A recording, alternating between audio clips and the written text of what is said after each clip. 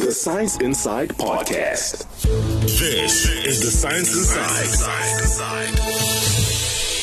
Hello and welcome. This is The Science Inside. And I am your host, Bridget Lepere. And now we all know that SA's power utility, Eskom, relies heavily on coal. And 90% of the energy that comes from Eskom is fired up by coal power stations. But the urgency for a change has never been more urgent than now.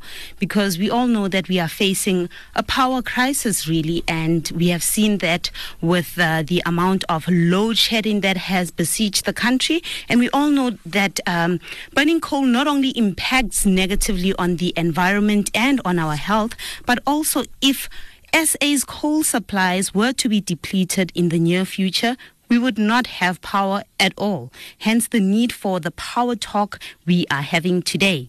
So during the month of March, South Africans were faced and affected by major power cuts, and these implemented load shedding disruptions have led to discussions around how South Africa can bring an end to its coal dependency habit.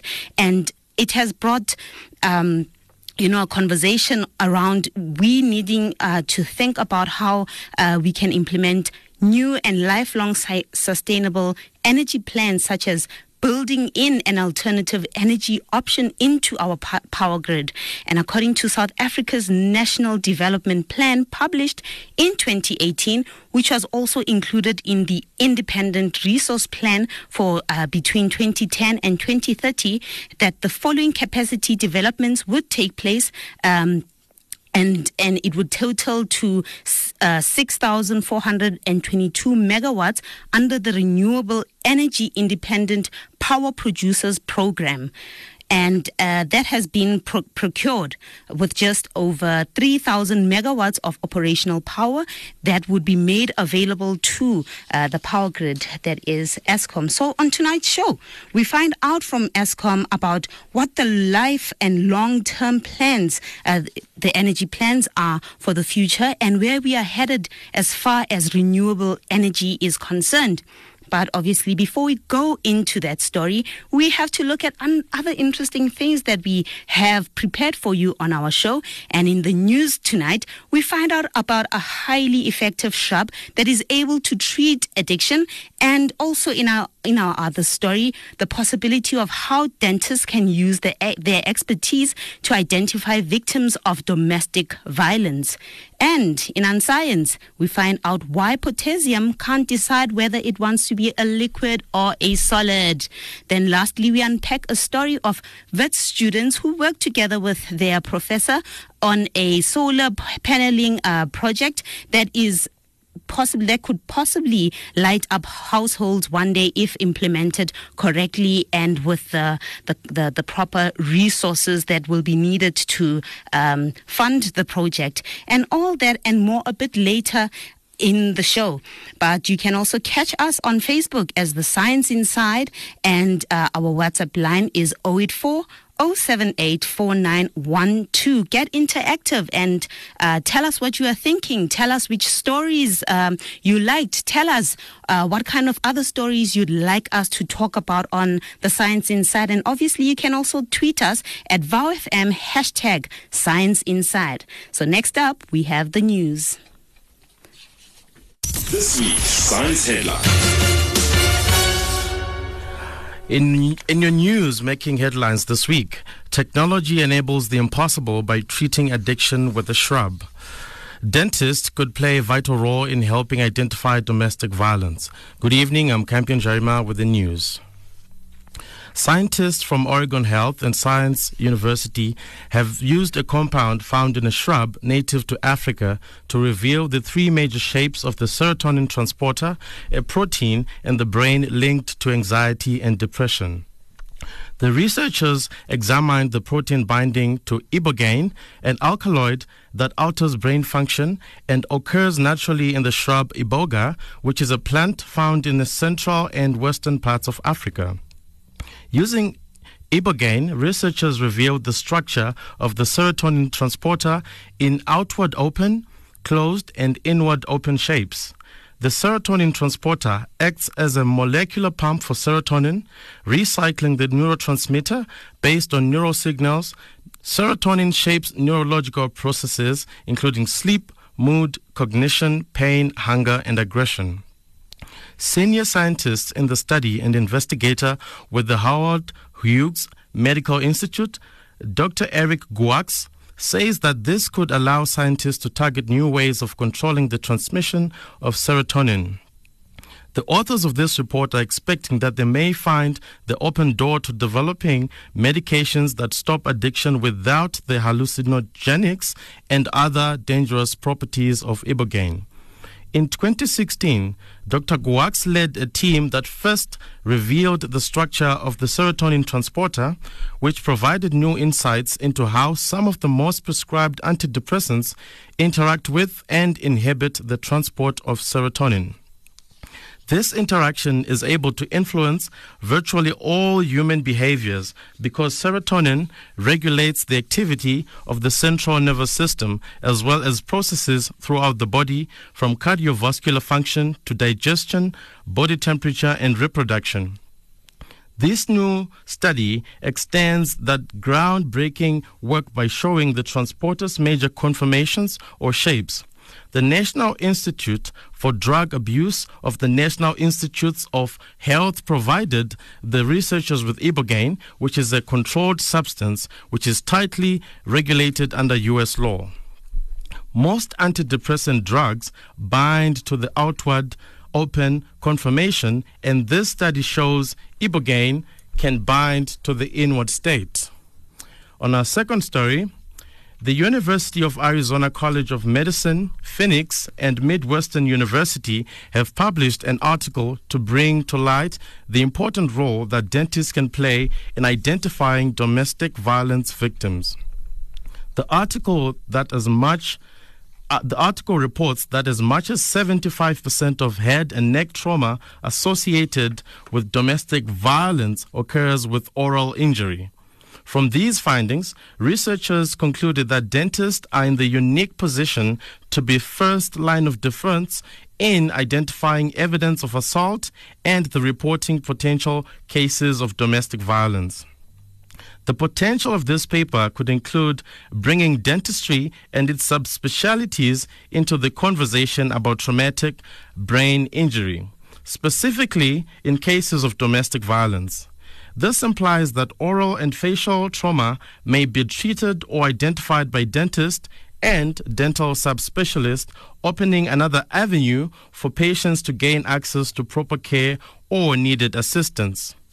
The team of researchers in this study hope that the study will find a way to bring awareness on the importance of having all healthcare professionals involved in identifying and helping victims of domestic violence, which helps in creating additional touchpoints between victims and the healthcare delivery system. It is also an opportunity for dentists to be early detectors who can refer those individuals for follow-up care. The oral biomarkers that could help dentists potentially identify domestic violence victims include tears, fractures, breaks, and chips in the teeth and mouth that would be inconsistent with personal history and therefore raise the index of suspicion. Obvious signs of violence that may indicate brain injury include jaw or tooth fractures, trauma to nerves in the mouth, as well as damage to the nasal bone. Tooth discoloration, blunted roots, and pulpal necrosis, which is the death of cells and tissues in the center of a tooth, also may be signs of a previous dental trauma warranting further investigation. According to the publication, dentists receive little to no education about identifying and discussing domestic violence with potential victims, yet they may be the first and only health professional to evaluate a domestic violence victim. According to Dr. Ellis, who is one of the researchers to the study, many dentists are intrigued by the topic and the response has been largely positive. Dr. Shireen Brownstein, Director of Preclinical Faculty at the Midwestern University College of Dental Medicine, Arizona, and co-author of the study, said that as as a dentist, she always is sensitive to head and neck injuries and behaviors and how these may be a sign of domestic violence, but never thought of oral biomarkers as they relate to trauma, brain injury, and domestic violence.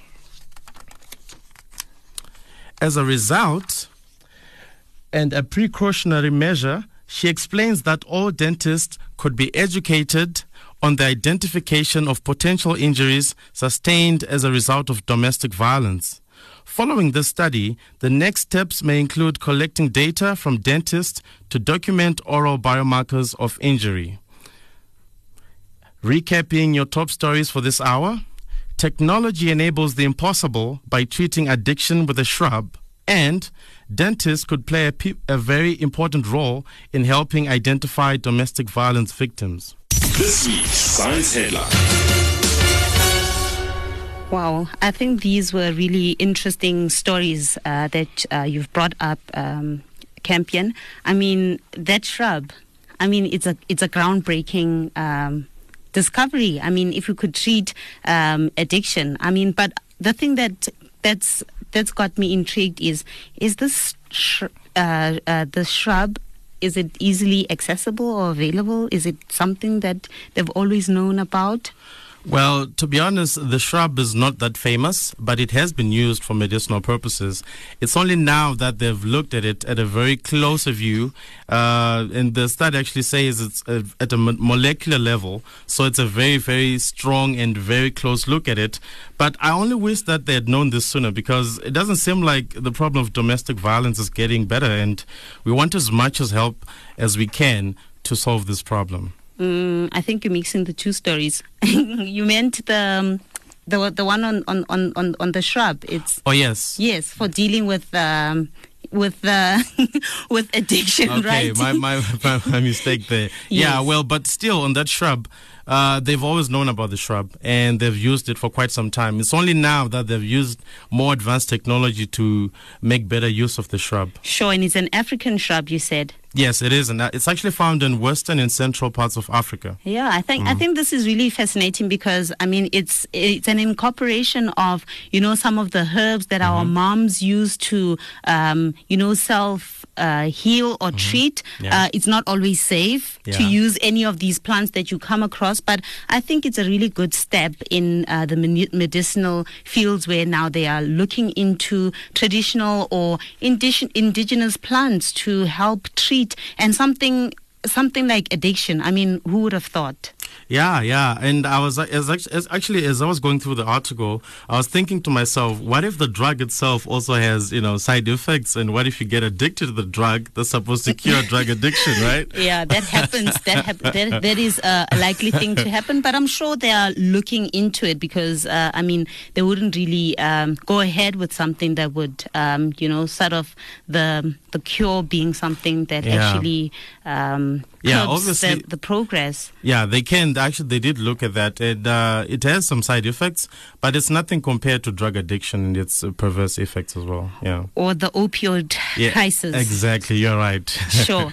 But the other one, the other story that you did, it was just as compelling, just as interesting. I mean, dentists. Yeah. Dentists being like, Who knew that would be this important at some point? Yeah, because I mean, they are the guys who say and I never thought we'd use them in science to do something as remarkable as pointing out people who are victims. And we know that victims of domestic violence, they're not readily they do not want to readily come out and speak about the problems that they are facing, and most of them they hide. And if somebody can pick this thing up quite quickly, maybe a lot of women and men also affected, could be saved. Yeah, absolutely, you're right. Well, most of the people who go through domestic violence usually try to treat the physical effects actually, which is basically just how you're injured, but they don't want to address how it can be a crime actually. So the dentists, especially people in the medical field, have first-hand experience to people who have been domestically abused or actually being attacked in their homes. So dentists have actually a closer look at the facial marks or signs that might show or suggest that someone has been through some form of violence from their partner or whoever might have come across them. So I think this is very, very important. And I wonder if the dentists themselves know, or if they sometimes pick up marks and just let it go. I don't know how it works in that field. Yeah, but it will be something great to follow up on, and and find out how they're going to be doing this or implementing this in part of their studies. Absolutely. Yes. And now we are going to look at a story about students here at WITS and their professor, and how they have worked on a they call it the PECO power system. So this nifty device that they have built is made up of solar panels and batteries, right? And these solar panels are able to power up. They are said, if they could be implemented properly, and then they'd be fitted into our households, would be able to use electricity that has been generated by these by these systems that these young students have created. So, but Masibulele Lunika covered this report, and we will hear more from his story that he has covered. Okay. It aims to meet the needs of South Africans and Africans who face electricity shortages. Professor Willie Cronje of the School of Electrical and Information Engineering at the University of the Witwatersrand, together with a team of his students, have created or invented an expandable personal solar power system or power grid. Professor Cronje said he came up with the idea of the PECO power system in 2010, and he, with his students, managed to build the first prototype in 2014. The system works through the use of solar panels and additional external batteries for cases where there is no sunlight. He elaborates more on how this invention came about. So we know electrification is a big problem in the world. There's still about 1 billion people worldwide without electricity. That means they're living off the grid in a sense, mostly relying on fossil biomass, burning wood. To change this, there is a huge need for new technology and innovation, not just the conventional way of doing this. And we identified this by doing some research and looking at the numbers, and discovered that the low population density in Africa presents a unique problem to the classical solutions of an ESCOM grid, which is basically modeled after European and North American style solutions. So we decided to put some research effort into developing equipment that will be better suited to this low density type of problem that we have. And this is even true in many parts of South Africa, where people live far from the nearest ESCOM line. To reach them is prohibitively expensive. And the changes in technology, especially the solar energy, which has become cheaper and cheaper over the last 20 years, presents new opportunities. So we're trying to exploit that. He tells us a bit more about who worked on the project and how it finally came to be. It was myself and the team of students, actually over several years, different students who've been pursuing this. I think we finally managed to show that it's possible in 2014 in principle. And after that we started refining. We got some nice grants which helped us to industrialize it a little bit. So we actually have a very refined solution at the moment, which is almost ready to go to market, which we hope to pursue in the next year. Patented by WITS 2 years ago, so we hope that can protect it as we go forward. And it's exciting. We hope it can actually make a difference in the lives of the people currently living without electricity. Further, he elaborates on the unique advantages of the PECO power system and what makes it different from other competing solutions. We've finally come up with an idea of how to make expandable/scalable systems, which is do-it-yourself. So the end user can get it in a shop or get it delivered from somewhere, and he can put it together himself. You don't need to be a technically qualified person to use this equipment. And we think that presents unique advantages for this environment, especially in Africa. So people can actually buy it in town, take it to wherever they live, and very easily put together a system that can meet their needs. Once they have light, after a year or so, they can invest a bit more money, they can upgrade without throwing away the old stuff. That is to us very important, that you don't throw away the old stuff, but you can keep on adding and expanding. That's a really, really important feature as far as we're concerned. We find out a bit more about the technical side of the system, the materials that were used, and how it all fits together. So basically we work on a 12-volt system, which is very safe. So it's like any motor car or lots of in-house equipment running off 12 volts. There's also a wide variety of equipment available that can already connect to 12 volt and give you useful whatever, from fans through to USB chargers, which you can buy next to the traffic light. All those things can connect to a 12-volt system. So we're leveraging the automotive industry, which is running off 12 volts to a large extent, and lots of specialized components have been produced for the automotive industry, which has really good properties. Some of them has to live in the engine cavity, where it gets hot and wet and grimy and dirty and all that stuff. So the components are really good. So we don't need to go and develop new electronic components for the picogrids that we've developed. We can actually leverage, and I think that's very important. So that means we can make it much cheaper than if specialized things had to be produced for our solution. In terms of capacity, how much power the system can produce, the professor says they hope to make it much more powerful, although people can expand it for themselves at this stage of development by adding different layers to the system. He elaborates more.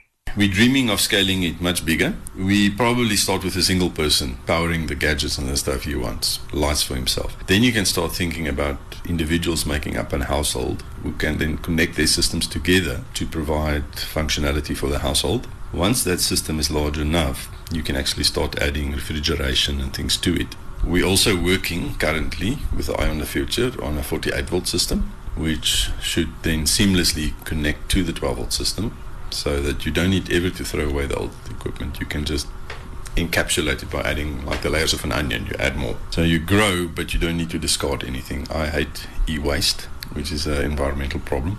How do you discard old electronic boards and equipment? So we want to make sure that it can be reused or stay in use as long as it possibly can. And we are aiming for maybe in 5 to 10 years' time to actually be able to do cooking with these things as well. But that is still a challenging aspect which we are battling with at the moment. As South Africa experienced load shedding and grid outages recently, the Council for Scientific and Industrial Research advised the public to take control of electricity in their households by installing energy-efficient devices and appliances, while also implementing alternative energy strategies in order to minimize the impact of load shedding or grid outages, while also saving money. According to the CSIR, renewable energy and solar power in particular is a great alternative to solving our energy problems. Joanne Kalitz, CSIR senior engineer, tells us more. For solar power in particular, the CSIR has itself on its own campus installed almost 2 megawatts of solar PV. And of course, this energy reduces the demand on the power system or the national grid during the day. So that does help alleviate the system. According to her, such smaller systems like Pico Power make a huge impact on the national grid. So at the household level, a lot of the demand is typically in the morning and the evening. So solar PV at a residential scale, if it's quite small, that could be helpful because there are obviously appliances that run all day long, like your fridge and perhaps your geysers as well. So a small solar PV system can really help to reduce your electricity bill and the demand on the system. If you wanted to look at a larger solar PV system to help to meet all of your load, you would have to accompany that with a battery system as well, and that becomes exponentially more expensive, unfortunately.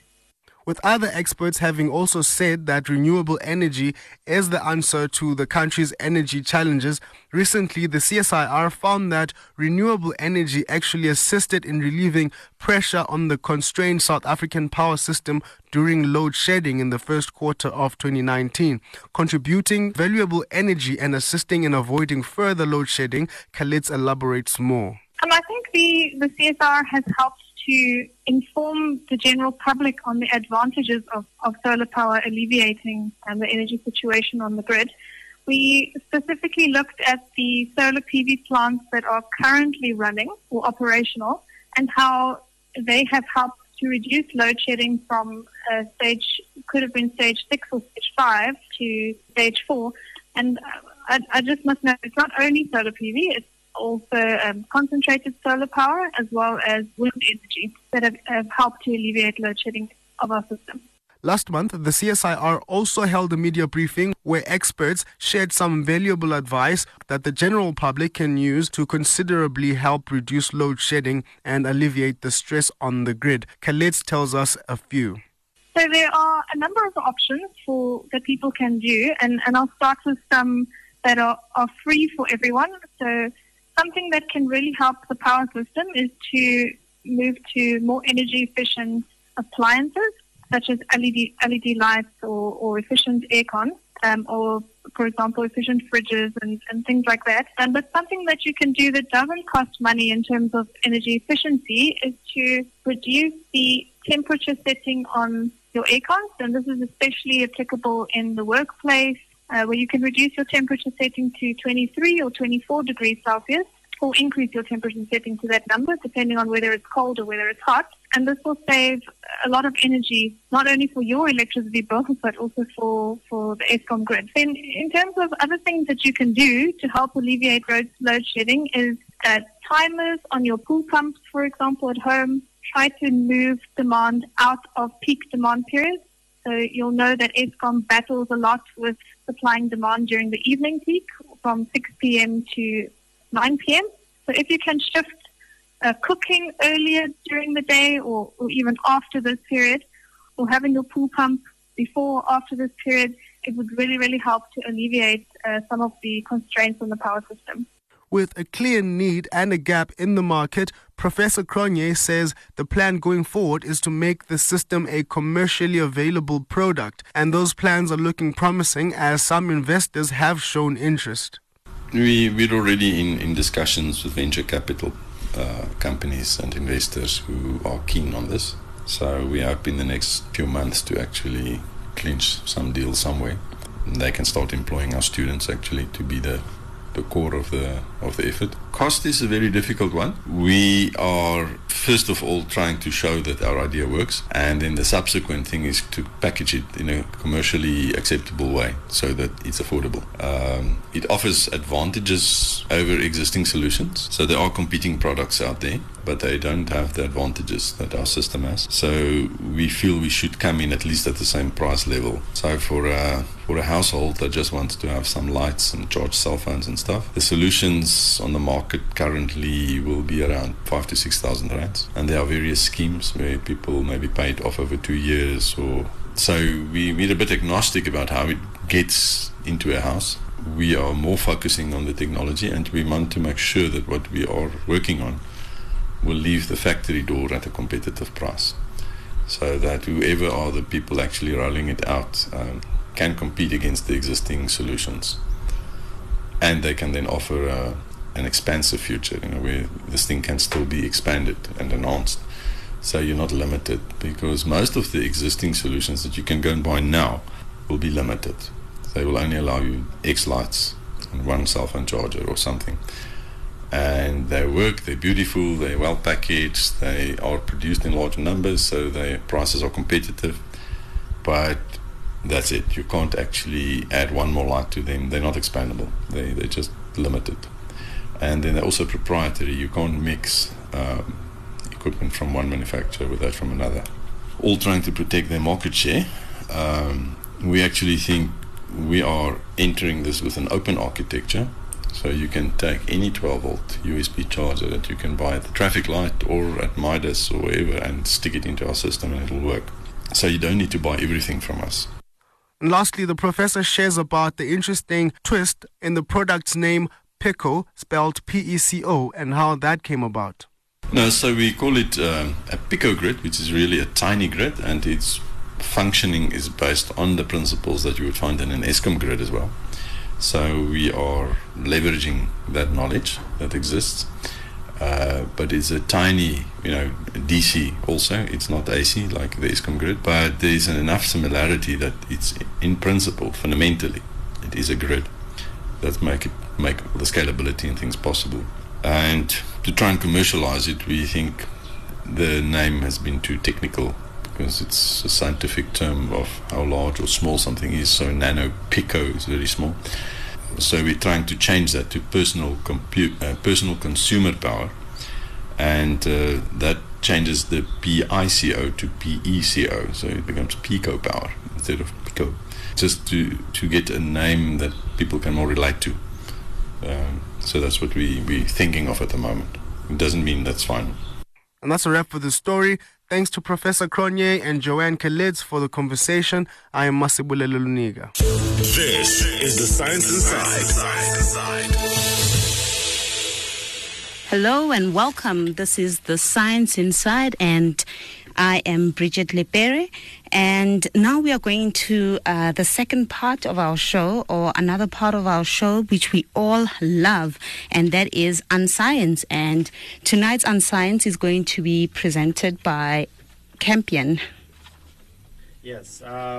So we know from basic science level that there are three states of matter, namely solid, liquid, and gas, right? Mm-hmm. Well, at least that's what I've known to be true my whole life until now. Turns out potassium, under specific conditions, can be both solid and liquid at the same time. Okay. I know. Well, the differences, if you would like to compare that to quicksilver, the differences and similarities between them. For instance, quicksilver is liquid at room temperature, while potassium is solid at room temperature, even though they are both metals. Sure. So tell me, how is this possible? How is it able to remain solid and liquid at the same time? Well, the structure of the potassium itself is very complex. According to an experiment done by computational scientists from the University of Edinburgh School of Physics and Astronomy, they carried out virtual experiments where they exposed the metal to extreme temperature and pressure conditions. The evidence showed that the chain melted state of matter is not merely a transition from solid to liquid, but it is rather stable. In other words, it becomes both solid and liquid depending on how you heat it up or cool it down. So now, how would you contain it? Like, if you were to put it on your hand, how would it be? Would it be a liquid? Would it be a solid? Okay, so the lead scientist of the study, Dr. Andreas Hermann, actually says it would look like and feel like a solid. However, if you pick it up, the liquid part of it would start leaking out. Okay, and what happens if the liquid part leaks out totally, like completely? Would you have like nothing left? Would it just disappear? See, that's where it gets very stranger than Pulp Fiction. So if the liquid part gets lost from the material, some solid part of it would melt to replace the liquid part. All right. And so you're saying what actually happens? What's happening? Yeah, you heard that right. Well, the solid part that melts it replaces the liquid part if it ever runs out. Hard to believe, right? Really hard to believe. So tell me again how this actual study was conducted. Yeah, the experiment was virtually carried out, which means they used computer software to study matter through simulation programs. In this case, they used programs that show the exact reactions of potassium under high temperatures and pressure, which is what they call computational physics. All right, interesting. So I see. And has potassium always been this strangely reactive? Yeah, actually, yes. These researchers had demonstrated in a previous study that potassium has always been a little weird in that it is highly reactive as a metal. So each time it is subjected to high pressure and temperature, the atoms in some parts become strongly connected, while in some parts it becomes disorderly, thereby creating a complete mixture of both the solid part and the liquid part. So just like many of us, potassium can't make up its mind when it's under intense pressure. Oh, so I was right. It doesn't know how to make up its mind. Yeah. And for me, potassium has always been that element, or for me, I haven't thought about it that much on the scientific side. Mm-hmm. Potassium has always been banana for me. So every time someone says potassium, I'm thinking of a mineral or a vitamin. But this got me really curious, right? Is it only potassium that acts in this manner? Good question there. So the scientists in this study believe that potassium is not the only metal that makes this strange transition, but even other neighboring elements on the periodic table as well. However, it rather makes me think that if there's really more to what we know about states of matter, or is it just all? I'm sure there's always room to be disappointed if you thought this was everything. Yeah, you're right. And there is always something we do not know out there. And it is our duty, and as scientists out there, it's their duty to go and find out and bring these interesting things to us. Yeah, and as a child, I've always wondered that, I thought jelly was a good example of this because it's not completely solid and it's also not liquid neither. It seemed at that time that it was something in between. Have you ever wondered for that? Yeah, why jelly is like... Yeah, I've always thought it was like the perfect example of this, but now potassium is proving me completely wrong. Yeah, but I mean, jelly is totally different. I mean, like with jelly, there's gelatin and there's other components mixed to make it in that state, to be in that state, because I mean, gelatin is made from animal...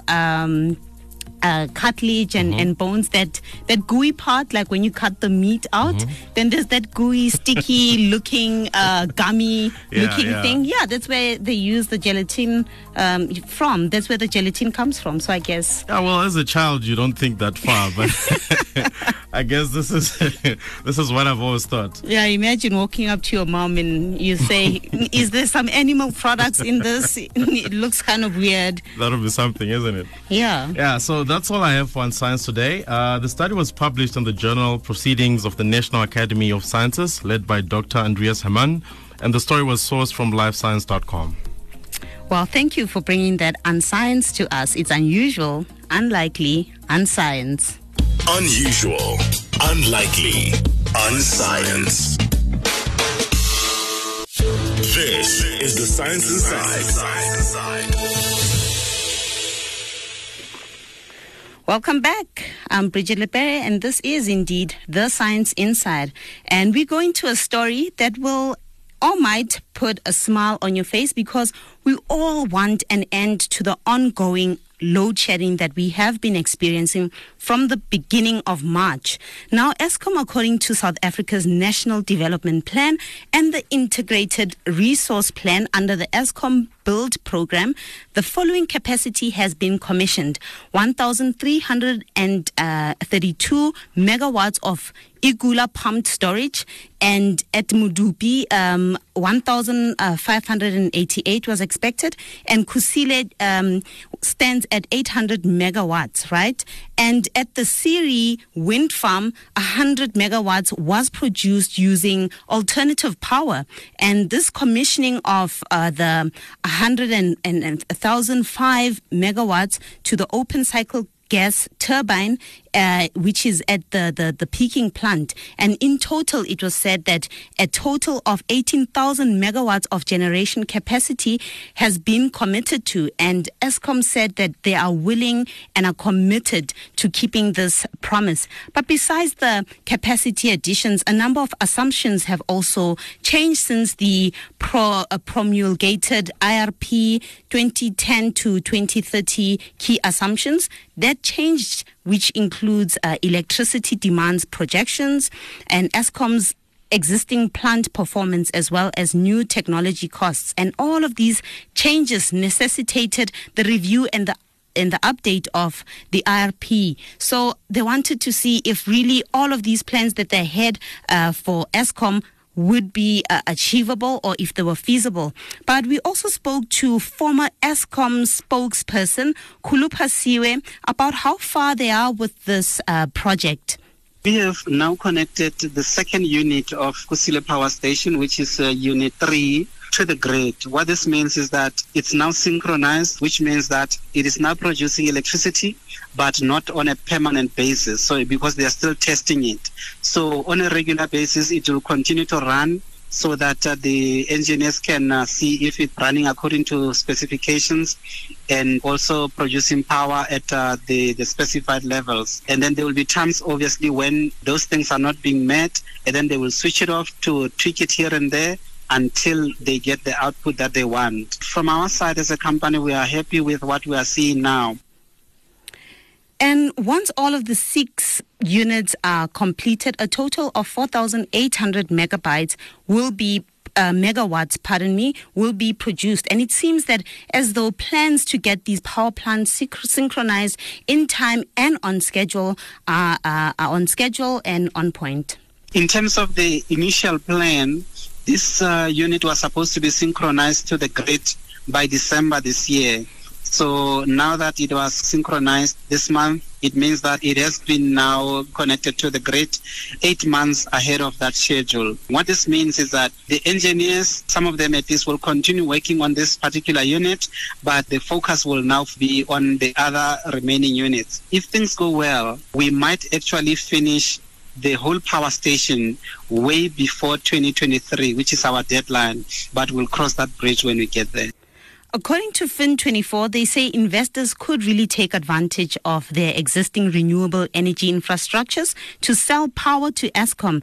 And FED Group, as an independent financial services group, has created an impact farming investment option, which was launched in August last year.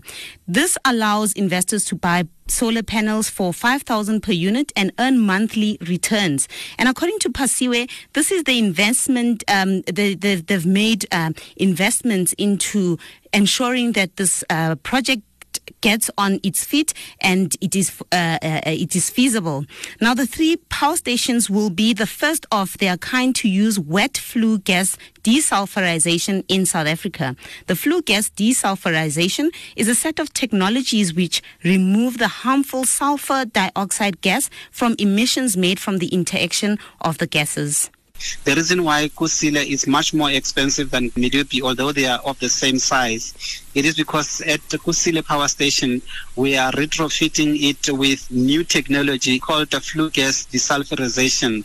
What this means is that from the onset, it's going to be able to produce relatively harmless gas emissions from the power stations. So you're not going to see smoke or other things coming out.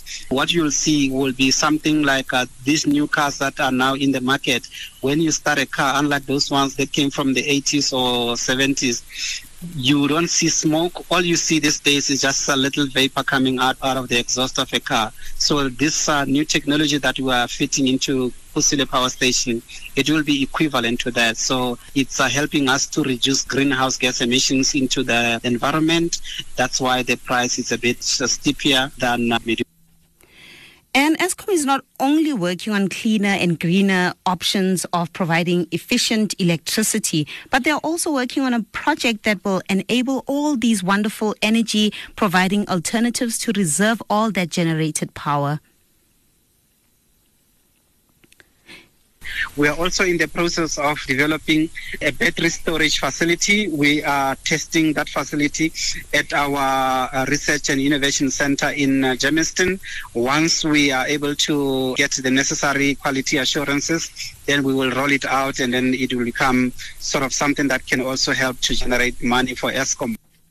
According to Eskom, talks around using renewable energy to supplement the energy to the power grid is not something new to the company. Pasiwe says a pilot of the Darling Wind Farm project, which they had started testing out early in the 90s in the Western Cape, they've been doing this for some time, and they have also extended these offerings, which is the Siri Wind Farm, which is said to be producing 100 megawatts, which is being fed into the power grid as we speak.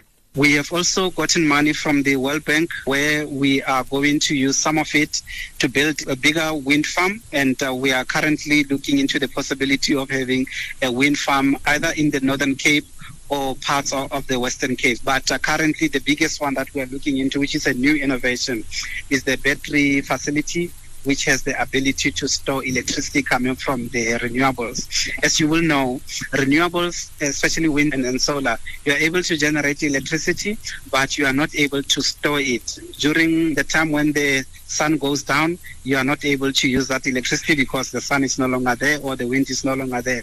But with a battery facility, you are able to store the power so that you can use it late in the evening. And that's where we are now in terms of our research and innovation. And that is just really awesome news in terms of what Eskom is really looking into implementing into the foreseeable future. We have heard them saying that they're expecting to complete this synchronization by 2023. They are saying that they are ahead of schedule because the first power station that received the full synchronization, it was, completed and it is being tested as we speak, and it was done way ahead of time because it was only expected to be finished by the end of this year, actually. So now we are reaping the benefits, and we are getting closer to winter, the chillier nights, and we are hoping that Eskom will really power itself up and, provide the power that they said they will be providing to the people. But it has been a really informative and an interesting show where we looked at,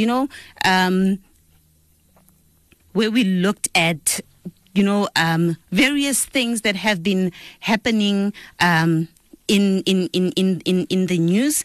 But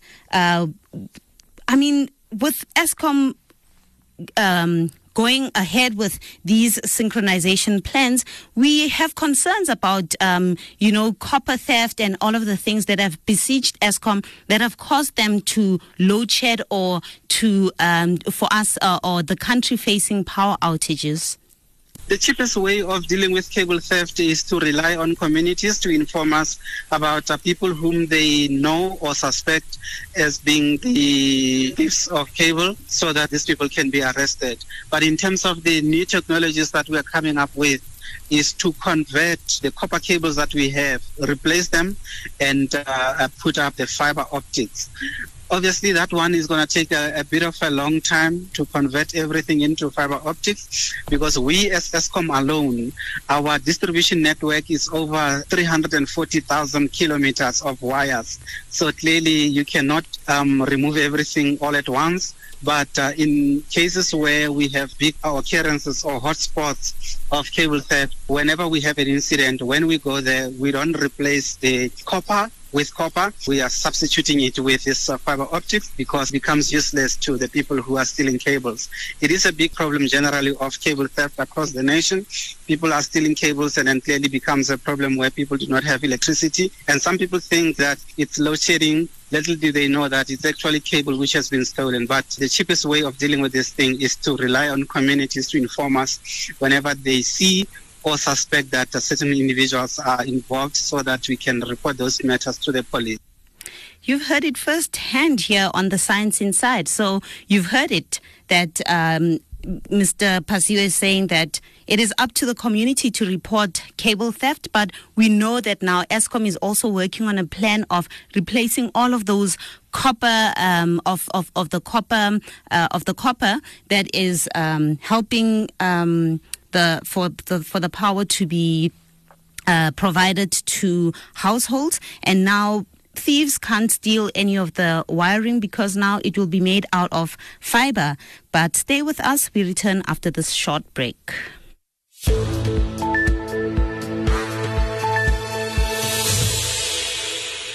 Well, that is it for this week. We looked at really interesting things. We looked at an element that can't decide whether it wants to be a liquid or a solid. We looked at a shrub that is going to aid us in treating addiction.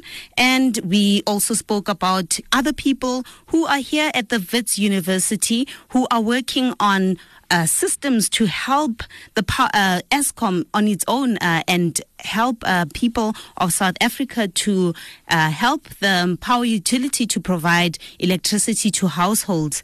With that being said, we would like to thank all of the guests who were featured on the show tonight, including Professor Willie Krione and his team of students, and Khulu Pasiwe.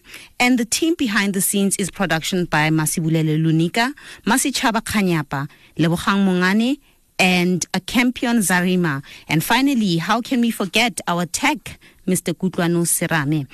Our podcast can be found on journalism.co.za. facebook.com/science, and so on social media you can find us as The Science Inside. The Science Inside is produced by the Wits Radio Academy, funded in part by the South African Department of Science and Technology. The Science Inside Podcast.